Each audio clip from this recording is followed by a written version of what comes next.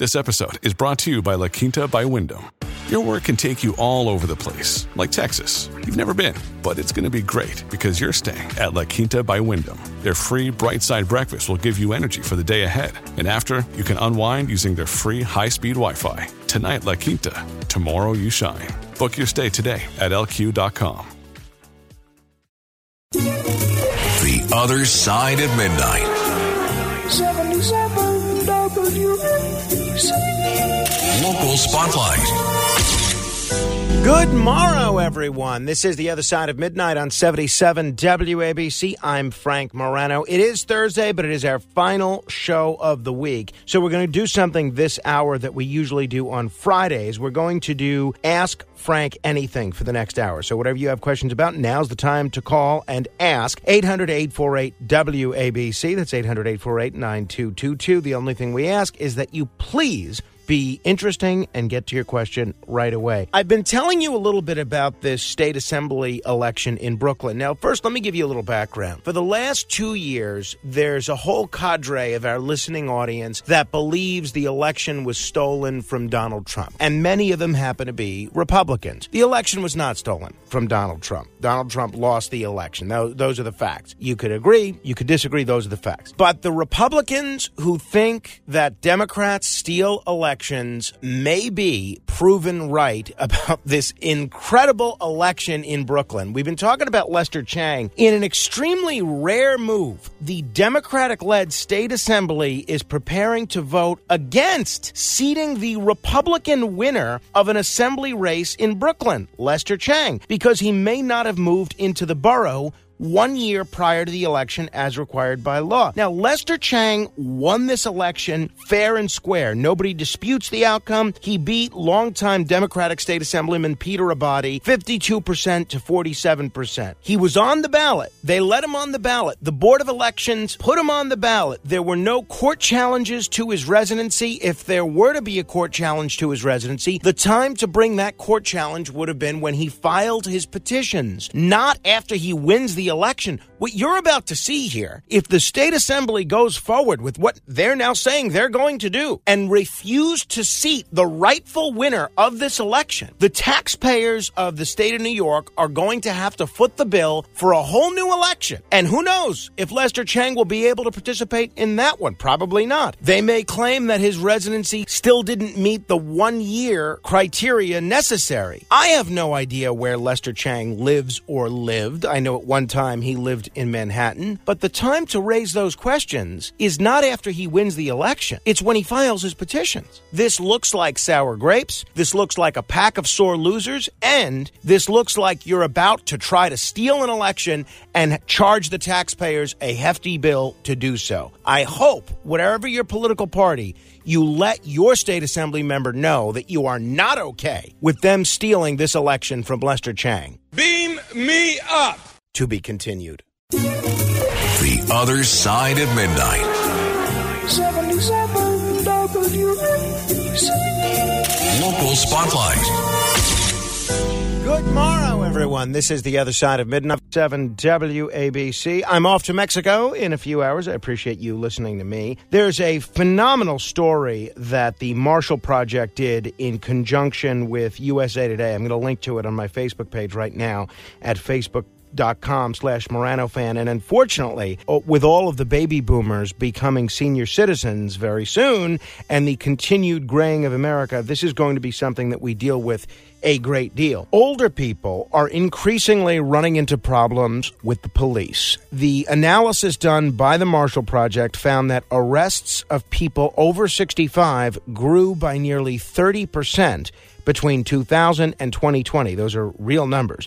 That's at a time when overall arrests were falling sharply. So arrests of people over the age of 65 going up significantly, arrests of everybody else going down significantly. Here's what happens. Police are often called to track down a loved one with dementia, but their interactions can escalate when the person is confused or can't follow an officer's instructions. You could certainly imagine a situation where an older person dealing with dementia might try to smack an officer or spit on an officer or something along those lines, and a lot of these always result in arrests. Many police departments have developed policies for mental health calls. Not many give guidance on responding to people with dementia. I want to encourage you to read this story, and I really think now that all of the baby boomers will soon be in this age group, and we know people that are senior citizens are more likely to be dealing with dementia and the like, I really hope every police department in America develops a policy or a series of policies for dealing with folks that have dementia. Read this article, facebook.com/Morano fan. And if you care, reach out to your local elected officials and or law enforcement officials and encourage them to develop a series of policies to deal with people who are suffering with dementia humanely and effectively. I'm not suggesting at all that police officers sit there and have a high tolerance for assault or resisting arrest or refusing to follow instructions. I just think if you encounter someone that is clearly dealing with Alzheimer's disease or something along those lines, you have to play by a different playbook. Give a read to this article. Let me know what you think. Beam me up. To be continued. The Other Side of Midnight. 77 WABC. Local Spotlight. Most of the bike riding that I do these days is on a stationary bike, but there have been different times in my life where I was a pretty prolific bike rider on the streets, mostly as a youth, but even a little bit as an adult. And as an adult, I've always tried to wear a bike helmet. Now, when I go on vacation to Cape May and I do a lot of bike riding, I don't think I normally do wear a bike helmet, if I'm being honest. Well, New Jersey has long required children to wear helmets while riding bicycles, skateboards, and roller skates. And now, under a proposal sponsored by 3 Democratic lawmakers, that requirement could soon apply to adults as well, which would give New Jersey the strictest helmet law in the country. This legislation was introduced by Assembly members Reginald Atkins, William Spearman, and Annette Chaparro.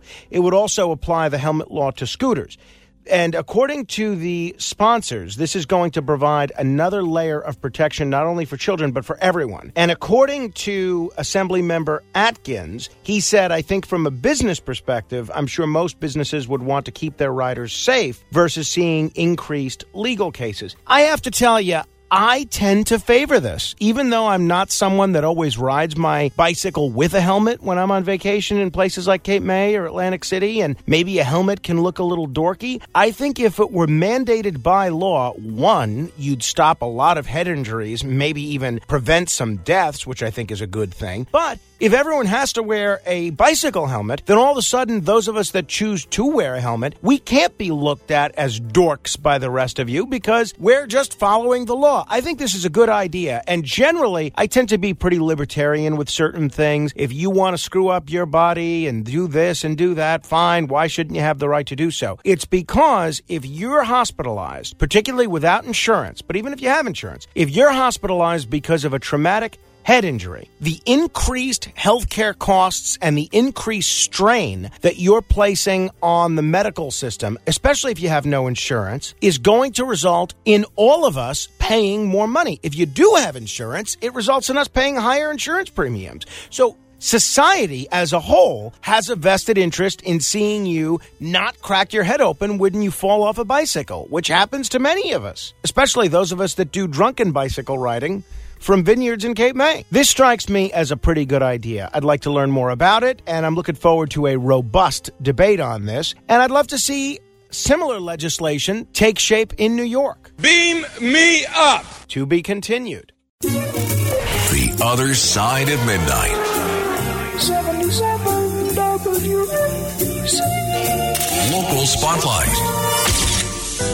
One more hour to go, and then you are free of me, and you will have Curtis Sliwa to kick around for a couple of days. It is the final countdown for the leap second. That is a janky way of aligning the atomic clock with the natural variation in the Earth's rotation. At a meeting last week in Versailles, the International Bureau of Weights and Measures voted nearly unanimously to abandon the controversial convention in 2035 for at least 100 years. Here's why it matters. Unfortunately for us as humans, the universe is a messy place.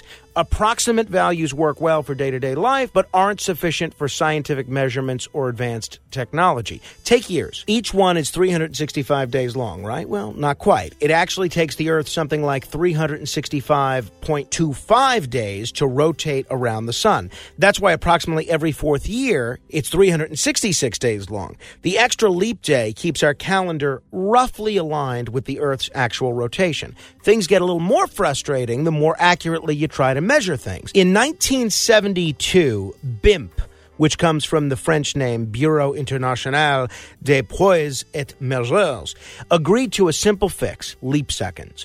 Like leap days, leap seconds would be inserted into the year so as to align universal coordinated time with the Earth tracking universal time.